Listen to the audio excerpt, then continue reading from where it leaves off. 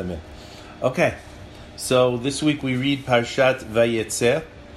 I sent out originally, the idea was to talk about Eliphaz, Esav, respecting parents.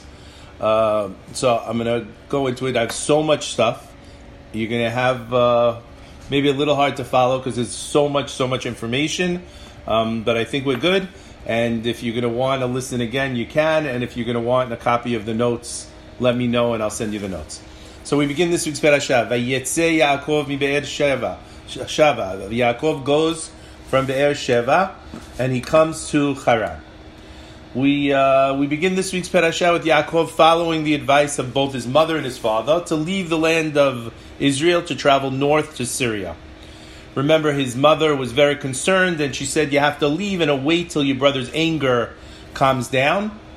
And his father also told him, you have to go find a wife by the daughters of Laban. So we learned that although we spoke about a couple of weeks ago, Eliezer takes a trip on the flying camels. It takes him 36 hours a century ago to go back and forth. Now Yaakov is going to go to the same place, and instead of a 36-hour round trip, it's going to be a 36-year round trip. 14 years he spends in Yeshivat Shem Ve'ever preparing to go into Galut, and another 20 years at Esav, at Lavan, 2 years coming back, for a total of 36 years. 22 of which he definitely did not see his parents, and I'm not certain that he ever saw his mother again, because we see that his mother sends her nurse, Devorah, to go to Syria to bring him back, and she dies on the trip back from Syria to Eretz Yisrael, and the rabbis tell us that at the same time that she died, it's most likely that Rivka died as well. The Gemara in Megillah teaches that because Yaakov went for 22 years and did not respect his parents during that time, that Midah Keneged Midah, Yosef will disappear for 22 years from the life of Yaakov Avinu while Yosef is in Egypt. The Gemara in Megillah teaches that Yaakov was not punished for the 14 years that he spent in Yeshivat Shem Va'ever, only those 22 years. We see that the Torah tells us, Kaved et avicha ve'et imecha, honor your father and your mother, you're going to live a long life in the land that Hashem gave you. The Gemara in Shabbat teaches, there are certain things that a man, he eats their fruit in this world, and the principle is retained for the world to come. One of those things is honoring a mother and a father. I'm puzzled. How could we consider that Yaakov failed to perform kivud av ve'em, a sin? Yaakov fled from Esav for his life at the instructions of his mother. He went to go find a wife at the instruction of his father. So you're going to tell me he listened to his parents, did exactly what they told him to do, and now you're going to tell me, no, but he didn't respect them. Of course he respected them. Maybe he overextended the trip. Remember we said that Rivka said, enough already, honey, time to come home. And after 15 years or so, she sent Devorah to go get him. But maybe he extended, but for sure he was listening to his parents. And we're criticizing Yaakov for not listening to his parents. In contrast to Yaakov, Chazal are effusive in their praise regarding the mitzvah of kivud av va'em to who? To Esav. Esav the Rasha, he's the epitome of respecting a parents. Now, I heard Rabbi Farhi gave a beautiful 20-minute class last Friday on respecting parents based on Esav. So I was thinking about what he said, and I decided to take the subject we prepared, Eliphaz, who's the son of Esav, and to work in this idea of respecting parents and understanding all that through Esav. And we're going to see all of the people through Esav, how this idea of respecting parents comes back again and again and again. Rav Shimon ben Gamliel said, all my life I tended to my father. Remember, his father's Rabban Gamliel. He's the Nasi. He said, and I didn't do 100th part of what Esav did. What was he doing wrong?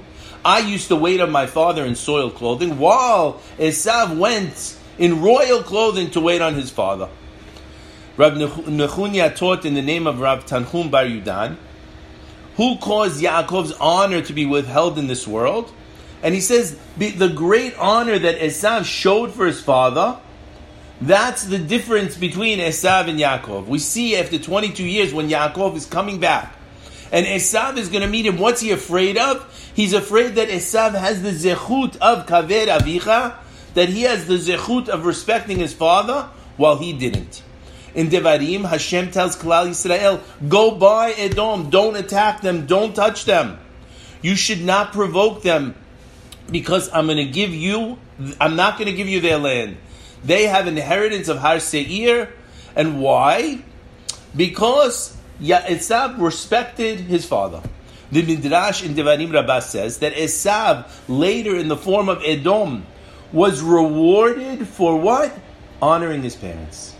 Even more amazing, Rav Yehuda Bar Sima said, Hashem saw Esav destroying his house, the Bet HaMikdash, and Hashem remained silent. Why? It says, because Esav still deserves reward for honoring his parents. HaKadosh Baruch Hu, he said, I'm paying Esav his due. Esav's a murderer, yet in the merit of Kivud Av Va'em, he's accorded tremendous honor. Given the nature of Yaakov's righteousness and the wicked ways of Esav, how are we to understand this contrast when it comes to Kivud Av Va'em? We're so critical of Yaakov, we're so praising of Esav. How? Chazal make it clear that Esav was exemplary in honoring his father, but there's indications that this is not exactly true. It says, Vahi Esav ben Arba'im Shana. Esav was 40 years old, and what did he do? He took 2 Hittite wives, and they aggravated his parents tremendously. Why does the Torah have to tell us how old Esav was when he married? What do we need to know that he was 40? And the rabbis explained to us, 40 years old, Esav wanted to marry at 40, Arba'im Shana. Esav haya nimshal l'chazir. He's compared to a pig. Why?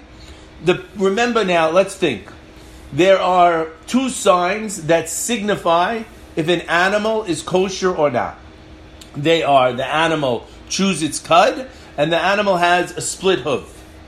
So now, there are 3 animals that the Torah lists that chew its cud, but don't have a split hood. That's the camel, that's the rock badger, and that's the hare. Only one animal has a split hoof, but it doesn't chew its cud. That's the pig. So the pig, when the pig lies down, it lays its legs in front of it in order to say to the world, "Hey, look at my hoofs. They're split. I'm kosher. See, I'm a kosher animal." Says the rabbis, what does Esav do? He robs, he plunders, and then he pretends that he's honorable. During the entire 40 years of Esav's youth, from when he hit 13 until he got married at 40, and continuing after that, what happens? He was committing sins. He was doing terrible things. But Esav says, my father married at 40, that means I'm going to marry at 42. I'm going to be just like Yitzchak, I'm going to marry at 40. That's why he's compared to Chazir, because he sticks out his paws. He says, I'm kosher. Esav says, I'm kosher just like daddy. I'm marrying at 40, even though all those years he did terrible things. Rashi makes it clear also that Esav marries these women as an act of rebellion against his parents. What's worse is his marriage causes Yitzchak with significant health issues. Rashi explains that the reason why Yitzchak became blind was because his daughter-in-laws were burning incense to idols in his own house. This is who Esav brought home to marry, to say, I'm like daddy. I married 2 Canaanite women worshiping Avodah Zarah, making incense and making my father sick. Even the way Esav speaks to Yitzchak leaves much to be desired. Remember, Esav and Yaakov are twins. We imagine them totally different people, but they are twins. They came out a little different, one red and hairy, one not. It says, but their voices were the same. Their voices were the same. If they spoke, you couldn't tell the difference from voice. When Yaakov masquerades as Esav in order to receive the blessings of the Bechor, what does his father say? His father says, he says, come near me. He says, Hakol kol Yaakov, v'hayadayim yedei Esav. The hands are the hands of Esav, because his mother put the sheepskin, but the voice is the voice of Yaakov. What do you mean? But if their voice was the same, how could it be that he recognized it as Yaakov? It's because Yaakov spoke in a beautiful way to his father. He says, please daddy, please rise. Whereas Esav says, Yakum Avi, get up and eat. So while it appears that Esav is the picture of this dutiful son, marrying at 40, wearing royal robes in Yitzchak's presence, we look at the bigger picture. Esav's first 40 years, or 27 of those 40 years, he's plundering, he's raping, he's thieving, he's murdering. His whole marriage was an act of rebellion. Esav doesn't speak so nicely to his father. Why is the rabbis telling us that kivud av va'em is such a mitzvah that Esav is doing? This really bothered me tremendously. Earlier we mentioned that Esav's kivud av was seen from the fact that he wore this special clothing when he serves his father. Our rabbis explained that Rav Shimon ben Gamliel wore soiled clothing. Why would he wear soiled clothing? It says as an act of humility, so he would appear like a servant before his father. Esav, on the other hand, wears special clothing where he says to honor his father. But let's look at the nature of the clothing that Esav is wearing. Where did these clothes come from? Vatikach Rivka et bigdei Esav. Rivka takes the clothing of Esav, her older son, hachamudot. What is the word chamudot? We're going to try to understand. Asher ita babayit, that was left with her in the house. Vatalvesh et Yaakov benah hakatan, and she dresses her younger son. Chamudot means these clothes are precious. Chamudich. But the word also means coveted. The Dad Zekenim explains that Esav's special clothing originally belonged to who? Nimrod. Embroidered on these clothing was exceptionally beautiful, lifelike pictures of all the animals. It was a magical clothing, and the animals would be drawn to this clothing, and it would make it easier to hunt them. According to the Midrash, where did this clothing come from originally? They were given, these were the clothing that Hashem himself made for Adam Harishon after Adam sinned. So remember that. He passes them on to Noach, or to Shem, and to Shet, and Shet to Noach, and Noach passes them on to Cham. Cham passes them on to his grandson Nimrod. Nimrod, like Esav, is a hunter. Esav was jealous of Nimrod. What did he do? At the age of 13, Esav went and he killed Nimrod in order to take these precious clothes. This is why the Torah uses the language chamudot, to indicate that these precious clothes were coveted by who? Esav. He always wanted them. So he hits 13, I'm going to kill this guy, I'm going to take those clothes, they are mine. The root of the word beged, clothing, can also be read as bagad, which means treachery. So now let's think. The name Nimrod shares the same shoresh as the word mored, which means rebellious. Thus, Nimrod, the rebellious one, dresses in begadim, which is boged, traitorous, and he's the ultimate personification of rebelling against Hashem, with clothes that came to man only through sin. The Zohar Kadosh teaches us, Rabbi Eliezer said, Nimrod used to entice people to worship idols through these garments. It allowed him to conquer the animal world and conquer the physical world and become the ruler and force people to worship him. He was called Nimrod for the reason that he rebelled against the Most High King above. This is from the Zohar. It's fitting that Nimrod would want these clothing specifically. These were made for Adam HaRishon after he sinned. These clothing represent the ultimate in rebellion against Hashem. So what happens? Esav murders Nimrod. He acquires these clothing. They then become part of Esav's clothing, which he keeps where? Only under lock and key at his parents' house, with his mother having the lock. And these were the clothes used by Esav whenever he would serve Yitzchak. Remember, Esav was a wealthy man. One imagines that he owned a large wardrobe. Why, of all the clothing, does he choose to serve his father in these clothing. We're going to come back to this. Our rabbis ask a question. In Judaism, we pretty much make a blessing over everything. Remember the fiddler on the roof, right? What's the blessing on the czar? It says, in Judaism, we make a blessing over everything. Why don't we make a blessing when we serve our parents? Why don't we make a blessing on Kivud Av Va'em? Rabbi Akiva Eger gives a very interesting answer. He quotes Binyamin Ze'ev, who answers, we only make a blessing on commandments by which we are sanctified from the other nations. Asher kiddishanu b'mitzvotav v'tzivanu. As those nations do not perform those commandments at all. But on commandments which the other nations occasionally observe, we do not make this blessing Asher kiddishanu, since they sometimes perform these commandments just like us, such as, he gives the example, honoring parents and respecting the elderly.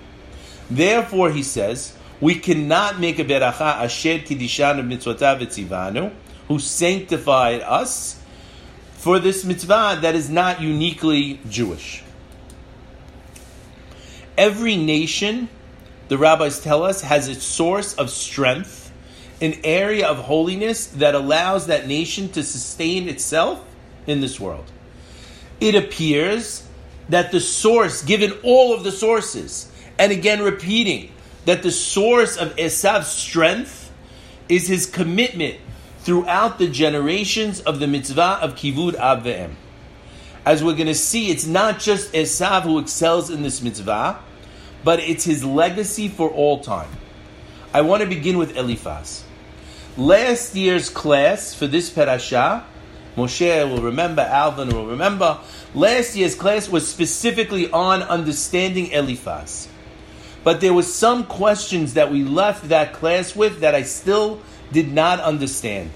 And I tried to understand. I made notes at the end of the class of things that bothered me. So I went back. I was reminded when I heard Rabbi Farhi's class to go back and look at these questions. And I looked at these questions on Shabbat. The pasuk in this week's parasha says, and Yaakov kissed Rachel. He lifted his voice and he wept. He cries. Why does he cry when he sees Rachel? Rashi explains that Yaakov cried because when Eliezer, his grandfather's servant, came to Rivkah, he had jewelry, he had precious stones, he had gifts, he had his camels, he had fruit, he had clothing. Here he is, Yaakov, he has nothing. And the rabbis ask a question. Were they so cheap that they didn't give him anything to take with him? Did he really go with nothing? Just the clothes on his back, or not even those? And the rabbis tell us no. It says that Yaakov, he left after he went to school. Esav sent his son Eliphaz to go and kill Yaakov Avinu.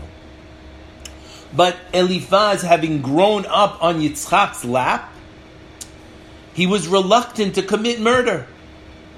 So he asks Yaakov, he says, listen, my father sent me to kill you. What should I do? Rashi says, he tells him, take my clothes, take everything that I have. A poor man is considered as if he's dead. That's the end of the Midrash. What? It doesn't even make sense that this is Yaakov. What did you tell him? Don't kill! You're not allowed to kill! What do you mean? Eliphaz, who is he? He's the father of Amalek, who ultimately is the grandfather of the nation of Amalek, the eternal enemy of the Jewish people. Why would Yaakov help Eliphaz? Bear in mind that this is the same Yaakov who next week will cross back over the river to grab a few little jars, because Rashi says there, Mamonam, their money is more precious to them than their bodies. So if his money is so precious next week to go get a few jars when he's a very, very wealthy man, how come his money's not precious this week that he tells his nephew, take everything, I'm considered dead? Furthermore, if Yaakov is already having a halachic conversation with Eliphaz, who grew up on the knee of Yitzchak, he could simply say, if a parent tells a child to open the light on Shabbat, they can't listen. So too, Eliphaz, you can't murder me just because your father told you to. Murdering me is not kaveret avicha. If, as the grandson of Yitzhak Avinu, Eliphaz is truly sensitive, he certainly should understand this argument. Let's suggest that perhaps Yaakov Avinu understood that Kivud Av Va'em is the spiritual heritage of Esav. Yaakov understood that through this mitzvah, that Esav and his descendants would achieve their tikkun, rectification. Though Yaakov would be impoverished, it was worthwhile to Yaakov Avinu to give all of his money to Eliphaz, allow Eliphaz to fulfill the mitzvah of Kivud Av Va'em even in this crazy way. Also, see last year's class, where we said that there was a purpose in Yaakov being impoverished, because the test of poverty always precedes the test of wealth. Let's remember that. Our Chachamim count Eliphaz, the son of Esav, the father of Amalek, among the 7 prophets of the Goyim, who merited that the Shekhinah should rest upon him. The Rama of Pano, he teaches, and this was what we discussed last year, that Onkelos, he was an Ibur of Eliphaz. The soul of Eliphaz came into Onkelos. Who was Onkelos? The nephew of Hadrian Caesar, who converted to Judaism, who studied under Rav Eliezer ben Hyrcanus and Rav Yoshua ben Hanania, and he authored Targum Onkelos, and for centuries, so many Jews, countless read Shnayim Mikra, twice the Torah portion, and once the Targum of Onkelos. Onkelos is a part of our life. What was it that allowed Eliphaz to attain such spiritual heights and such unbelievable progeny? On the one hand, we suggested that as Yaakov represented the pillar of Torah, and Eliphaz spared Yaakov, Eliphaz merited being a central part of the learning of Torah. And that's why not a week goes by where we don't learn Onkelos. We could also suggest that it was fulfilling the mitzvah of Kivud Am Va'em by Eliphaz. Still, we're left with a couple of questions, which we hope to return to at the end. Rav Moshe Basri in Harnof, he suggests that the name Eliphaz can be read as Eliphaz. To me will come the gold, the silver, the jewels. This could have been the wish of Esav, and he expressed it by naming his son, show me the money, Eliphaz. I should have everything, right? Perhaps we could understand this and the inherent nature of Eliphaz to appreciate money. Maybe Yaakov understood Eliphaz, maybe Eliphaz has this desire for money, so he's going to really believe that if gold is so important in someone's life, then a person destitute really is considered death. Life really is worthless without money. Now, although Eliphaz seemed to initially accept this, the rabbis continue and suggest that Eliphaz, growing on the knee of Yitzchak and learning with Yaakov, rejected the ways of his father Esav. He becomes this prophet, this best friend and advisor of Eov. Rav Basri brings an unbelievable point. He says, indeed, we find in him positive points. And his name, the name Eliphaz, appears as one of the names of the amulet that serves as a virtue for women who have difficulty giving birth. We create an amulet for women who have difficulty, and the name Eliphaz is part of that. How could that be? Crazy. The Midrash says we have to keep in mind the risk that Eliphaz took. For what he did, Esav might have killed his own son in his anger. You didn't fulfill my commandment. I told you to kill Yaakov. You didn't kill him? It's interesting. Where did he learn to risk his life in order to do the right thing? The rabbis say that Eliphaz learned from Yitzchak at the Akedah. Yitzchak at the Akedah was willing to give up everything. And therefore, Eliphaz learned he was willing to save his uncle, even if it cost him his life. What's strange also is that we hear the story of Timnah. Who is Timnah? She's a princess. She learns about the true God. She wishes to become part of the family of Abraham Avinu. but the Avot do not take her in as a wife. The Gemara suggests that the name Timnah indicates that she was prevented. She was prevented by the Avot taking on the Ol Malchut Shamayim, the heavenly yoke. So in desperation, she can't marry into the family of Abraham. She willingly accepts becoming a concubine of Yitzchak's grandson, Eliphaz. But if she was on this level of being a Sadeket, and that's what it seems, and Eliphaz was on some level of being a Sadiq, one of the 7 Nevi'im of the Goyim, how is it possible for Eliphaz and Timnah to give birth to Amalek? Amalek is not only the enemy of Bnei Israel. Amalek is in essence the enemy of Hashem himself, midor to dor, from generation to generation. The rabbis explained that by preventing Timnah from joining the Avot, the result was Amalek, who fought against us for generations. They were prevented, Amalek, to ever join the Jewish people for generations. Furthermore, we're told that Amalek has no remedy, because they're all utterly evil. But again, why? I believe the answer could lie in like father, like son. Just as Eliphaz grew up on the knee of his grandfather Yitzchak, he emulated his grandfather Yitzchak. The Torah tells us in Devarim that Amalek grew up in the bosom of Esav. Amalek grew up in the bosom of his own grandfather Esav. He was named Amalek after the name that came to lick up the blood of Israel like a dog, Amlak. Amalek is the complete opposite of Bnei Israel. Yisrael, Yud Shin Resh, Yashar, straight to Hashem.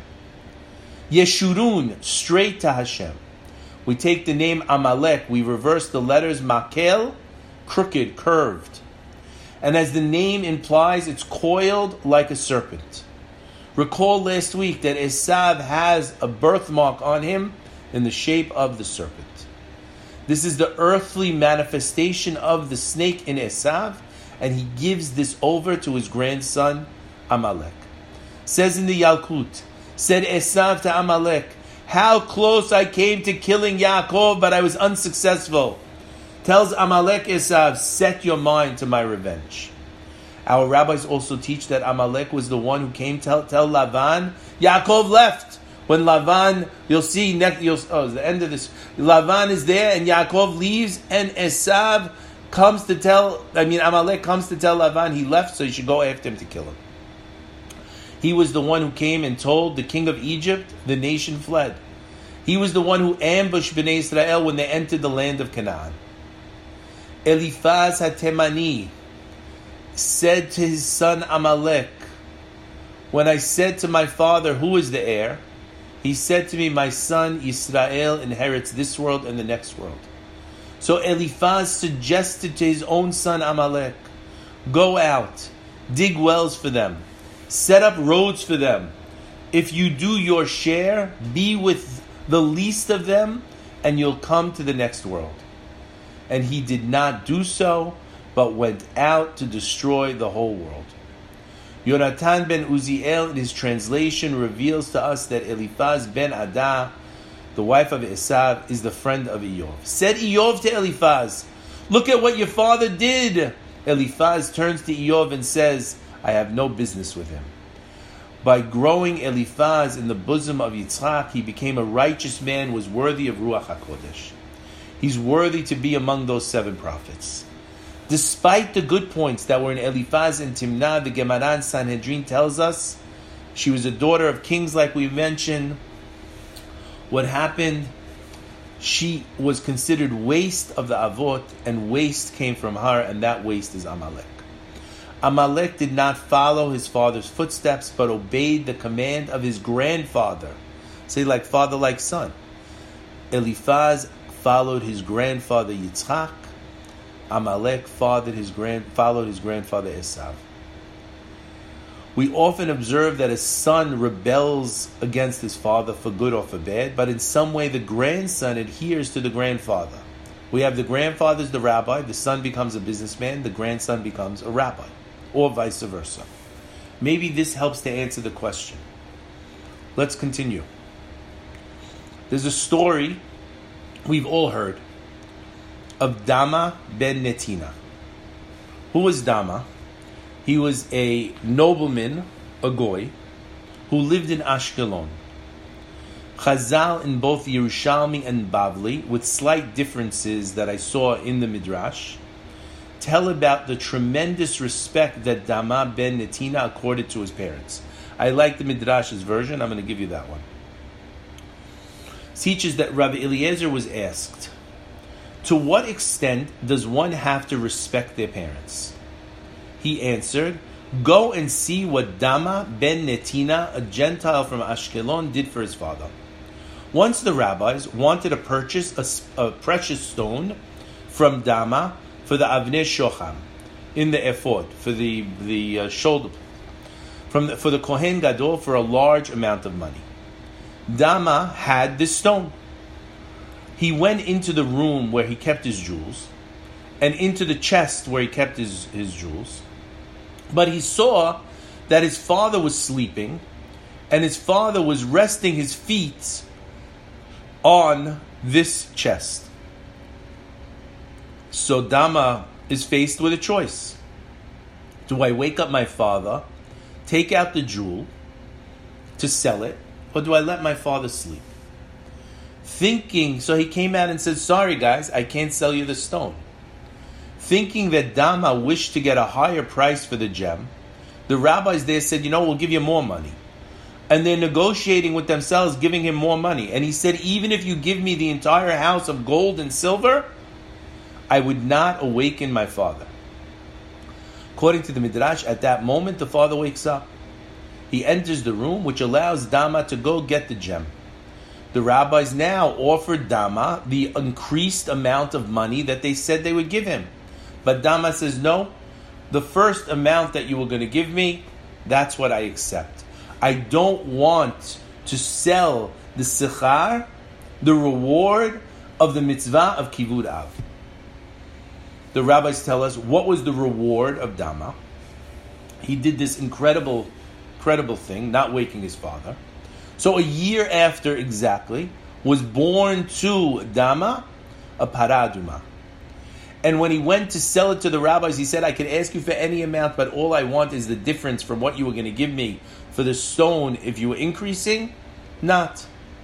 When the people heard this, really, how do you hear something that everyone should hear? Everyone could hear the story of a paraduma. There was so few born. The people said the duty of honoring parents is truly great in the eyes of Hashem. Therefore, Hashem blessed Dama ben Netina. Everyone learned about respecting parents from this story of Dama. So the question I had is, what's the connection between Dama ben Netina, the performance of the mitzvah of respecting a father, and the reward of paraduma? If we remember, when Esav is born, the pasuk told us last week, VAYESSE harishon admoni kulo. The first one comes out completely red, like a coat of hair, and they named him Esav. When we learn about paraduma, it says bezot chukat haTorah shesiva Hashem lemod. He says vayikhu elecha para aduma temima asher en bo mum asher lo ala alea or. The paraduma is again completely red, can't have two white or two black hairs. The same as Esav comes out completely covered in hair, red. The story of Dama ben Netina is deeply connected to the story of Esav. The name Dama is the same letters as the name Edom. Aleph Dalid Mem Aleph. Esav is described as ruddy as red. He's ultimately the nation of Edom, Rome, that's descended from Esav. We see that Esav is attracted to gold and silver. Dama says, even if you gave me a whole house of gold and silver, I say no, I won't give up the mitzvah. Dama is rewarded with a paraduma, a red heifer, and Esav is born red and ruddy. Dama ben Netina shares the same spiritual DNA with Esav. Remember, there were 2 Avnei Shocham in the ephod. The names of 6 tribes were on one. The names of 6 tribes were on the other. The 2 stones initially were meant to represent Yaakov and Esav. Initially, had Esav followed the plan of Yitzchak, there would have been 6 tribes from Yaakov and 6 tribes from Esav. Remember, we learned that Yitzchak hoped his sons would be like Yisachar and Zivulun. Esav is representing Malchut, Yaakov representing the spiritual. Furthermore, we learned, and we're going to discuss in the coming weeks, as Leah was in some way the other half of the soul of Esav, her 6 children are in some way connected to Esav. When Esav sold the birthright, he forfeited his half of the Shevatim and his stone in the ephod. La'atid lavo, in the future, Esav regrets his decision to sell the rights of the firstborn. He couldn't bear to be not included in the ephod. His intent to kill Yaakov Avinu was an attempt to regain his position as the father of the Shevatim, to be reinserted into the ephod. Only he couldn't kill Yaakov immediately because Yitzchak was still alive. The mitzvah of kivud av outweighed his desire to regain his position. He would have to bide his time, and the opportunity didn't present itself again in his chance. Dama ben Netina is the spiritual heir of Esav. Initially, he has a desire to arouse his father so that he could reinsert Esav into the ephod. Though he would have sold the rabbis the stone, he would have sold the rabbis the stone, he would have restored Esav to the ephod. It could have been a tikkun for Esav, but he would have violated the mitzvah of kivud av, respecting parents. By holding back from the sale and fulfilling the mitzvah of kivud av, Dama is ultimately able to rectify some way his ancestor Esav. He made the sale of the stone to be used as one of the Avnei Shoham in the end. In this way, Esav has some representing part in the ephod of the Kohen Gadol. With this in mind, we better understand Rashi when he quotes the Midrashim.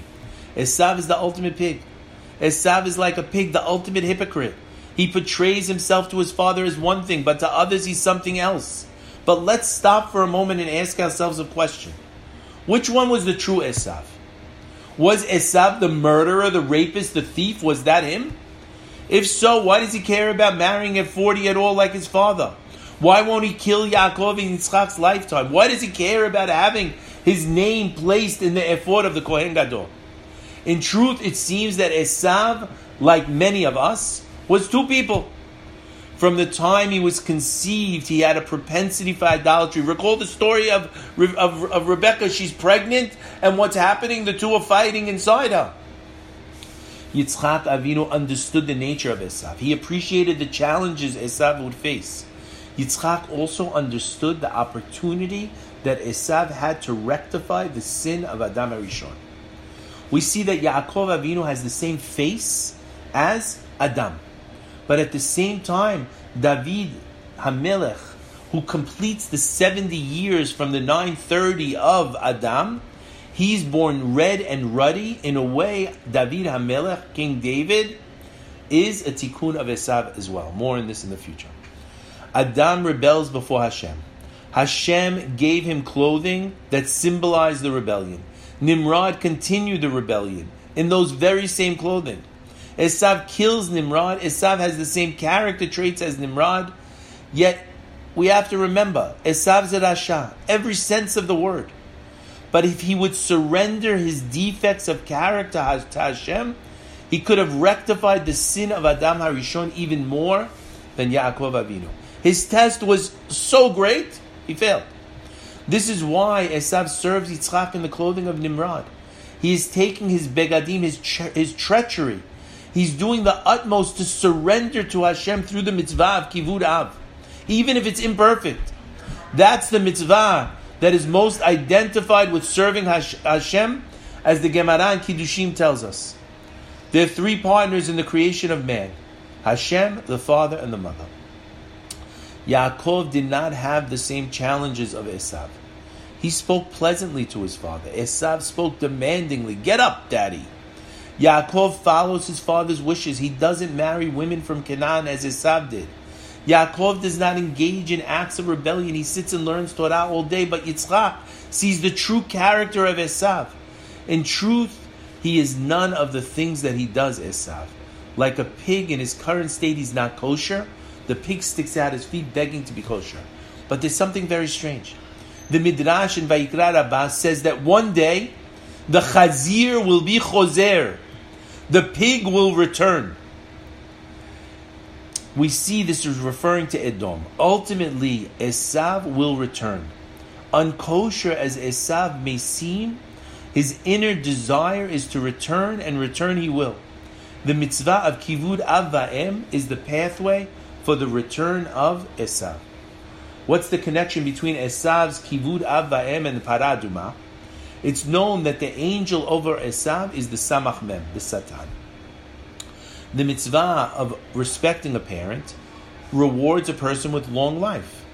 So on the one hand, Esav embodies death, the Satan, the malach hamavet, but he performs the mitzvah of bringing long life. Which one is the true Esav?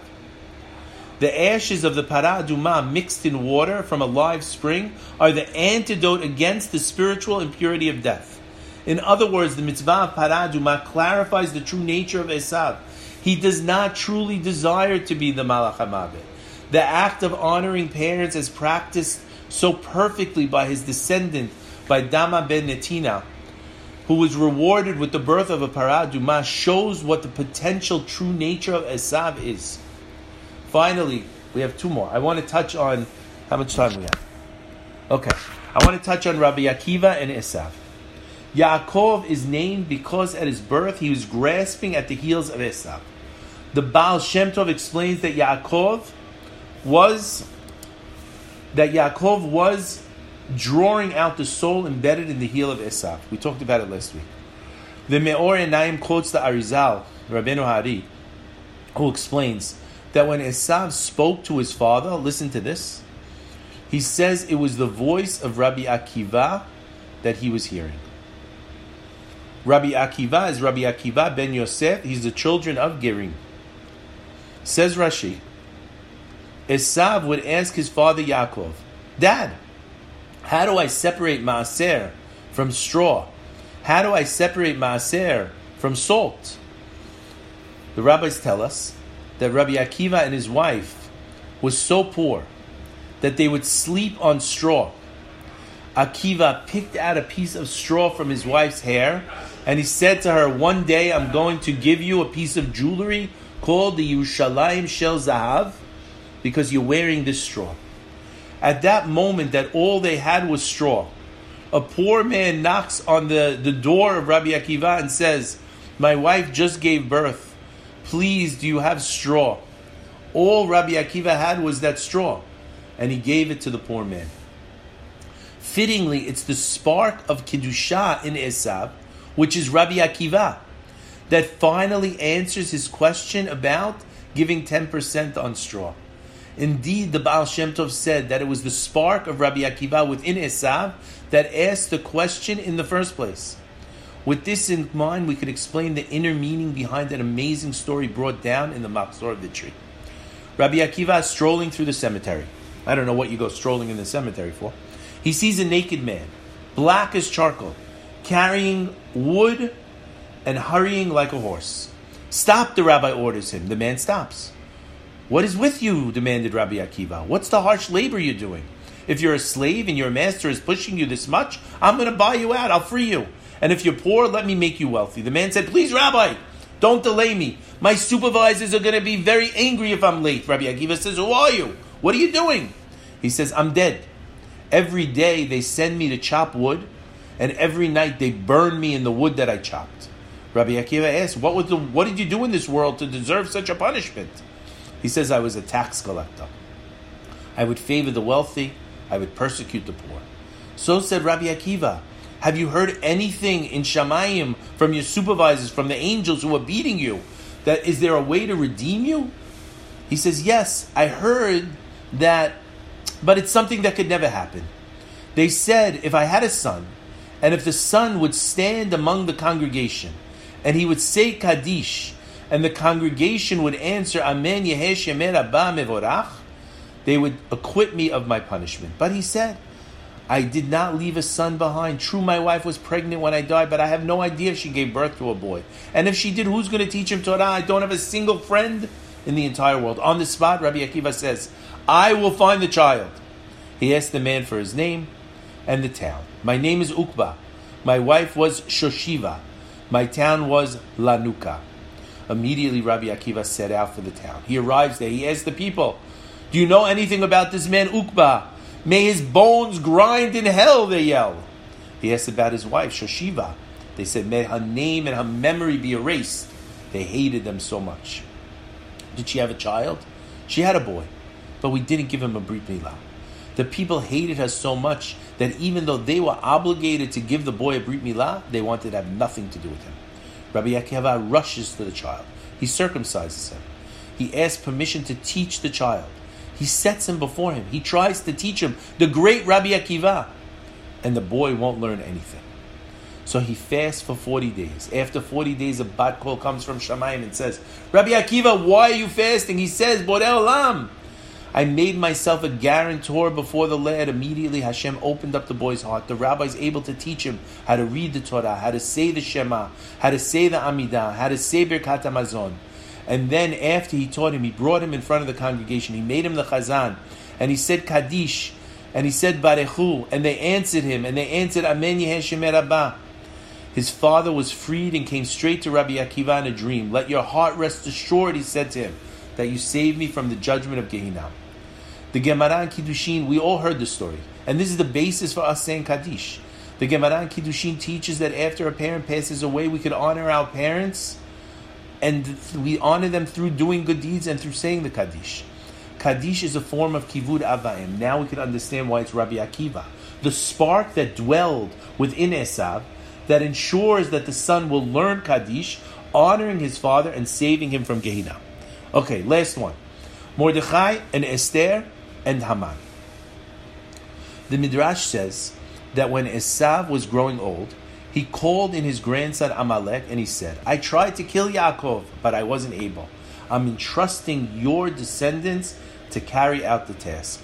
Do it for me. Be relentless. Don't show mercy. Generations later, the struggle is going to continue. We see with Mordechai and Esther, they battle Haman in the story of Purim. In fact, the Targum Sheni, Haman, in the Targum Sheni, Haman is introduced in the opening of the third Perek with a list of ancestors going back 20 generations, ending with Eliphaz, the father of Amalek. The clear implication is that the battle between Haman and Mordechai is another manifestation of the eternal battle between Yaakov and Esav. The Midrash goes further. The story of Purim, it tells us, is an expression of the battle between Yaakov and Esav. We read last week, when Esav heard his father's words that he gave the blessing to Yaakov, what does he do? He cries out loud a bitter scream. We read in the Megillah that Mordechai cried out loud a bitter scream. Rabbi Hanina said, whoever maintains that Hashem is lax in dispensing judgment, he should know just as Yaakov made Esav break into a cry, later in Shushan, his ancestor Mordechai would break into tears. We see the same theme in the Kabbalah as well. The Nachal Kedumim explains that Mordechai was a Gilgul of Yaakov Avinu. Haman was a Gilgul of Esav. It says, Hatzileni na miyad achi. We're going to see next week. Miyad Esav. Save me from the hand of my brother, from the hand of Esav.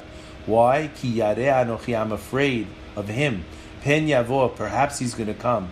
Vehikani em al habanim. He's going to kill the mother and the children. The word Hatzileni na miyad has the Rashi Tevot Hatzileni Hey Na Nun Mem Miyad as Haman. As we will see in the story of Purim, the descendants of Yaakov move from survival to victory. Yaakov lifts his eyes. He sees Esav is coming, so he divides. Yaakov Avinu made the decision then. He bowed down to Esav. a decision that would not be rectified until many years later. It says that in Megillat Esther we see every day Haman came, and who wouldn't bow to him? Mordechai. So they asked Mordechai, why won't you bow to him? The Midrash tells us that it's a reference to a conversation that occurred between Mordechai and the servants of the king. The king's servants asked Mordechai, why don't you bow? He says, your ancestor bowed to Esav, why don't you bow to Haman? He says, which of my ancestors bow? They said, didn't your great-great-grandfather Yaakov bow down to Esav? Mordechai answered, I'm a descendant of Benjamin. And when Yaakov bowed down to Esav, Benjamin was not yet born, and Benjamin never bowed down to a human all the days of his life. Just as my forefather didn't bow to Esav, I, who come from the tribe of Benjamin, will not bow to his descendant. Chazal tell us that the fight between Yaakov and the Malach of Esav occurred on the night of Yom Kippur. In that fight, Yaakov was victorious, but he suffers an injury, the Gid HaNasher. It says, what happened? Yaakov, he even though he bowed to Esav, it ultimately would require a tikkun from Mordechai, the descendant of Benjamin, to fix it. This is perhaps why the rabbis tell us that Purim, Yom Kippur is Kepurim, like Purim. We established the Purim story represents a continuation of the battle between Yaakov and Esav. We have one more difficult question. Mordechai returns to the king's gate. Haman rushes home, mourning, and his head is covered. What was his head covered with? The Gemara explains that Haman is leading the horse that has Mordechai on the horse. He passes by his house. His daughter imagines it's her father riding the horse, and it's Mordechai who's pulling the horse. So what does she do? As a descendant of Amalek, she does what she thinks is right. She takes the waist and she pours it on the head of the person she thinks is Mordechai. It turns out to be her father. What does she do when she realizes what she did? She jumps off the balcony, she commits suicide. This explains why Haman returned home with his head covered with filth and mourning the death of his daughter. But there's a question on the Gemara. We all did things to our parents that we regret. Sometimes we do them accidentally, other times we do things on purpose. Haman's daughter made a mistake. It happens. She certainly was doing something that she thought her father would be proud of. Why would this mistake be worthy of committing suicide? There are many beautiful answers, but Rav Yitzchak Sorotzkin, he gives a very interesting answer. He says, we clearly show that one mitzvah that the descendants of Esav excel in is kivud avayim. We saw it with Esav and Yitzchak, Eliphaz and Esav, Dama ben Netina. We saw it through Rabbi Akiva. Now we're going to see it with Haman and his daughter. The zechut that sustains Amalek is still kivud avayim. No matter what her intentions were, Haman's daughter understood she embarrassed her father. And in her world, that meant there was no reason left to live. Amalek can only survive if they are true to the lineage of Esav. Once they stray from their heritage, there's no capacity to continue. Inadvertent or not, if you stick your hand in the fire, you get burned. Perhaps this explains something about Esther, who's the heroine of the story. It's so interesting that the rabbis tell us that Rabbi Yochanan said, now remember, who's Rabbi Yochanan? He says, fortunate is the one who never saw his father and his mother, as it is so difficult to honor them appropriately. The Gemara tells us Rabbi Yochanan himself never saw his parents. Esther, who was orphaned of both her father and mother, never had the opportunity to cause pain to her parents, and thus she's the perfect foil to Haman, who's connected to Esav, whose midah is kivud abayim. We have more, but 8 o'clock. I think we need to stop here. We give a tremendous insight, not the least of the importance of respecting parents, especially while they're with us, but even after they're gone. I think the Gemara says it best. Rabbi Hanina says, and if this is related about one who is not commanded by the Torah to honor his father, as Dama was a goy, a Gentile, and nevertheless he performs the mitzvah, he's given a great reward. All the more so is one rewarded who is commanded to fulfill a mitzvah and performs it. As Rabbi Chanina says, greater is one who is commanded to do a mitzvah and performs the one than someone who's not commanded. There's so many amazing things that we could see in this parasha, in this whole essay.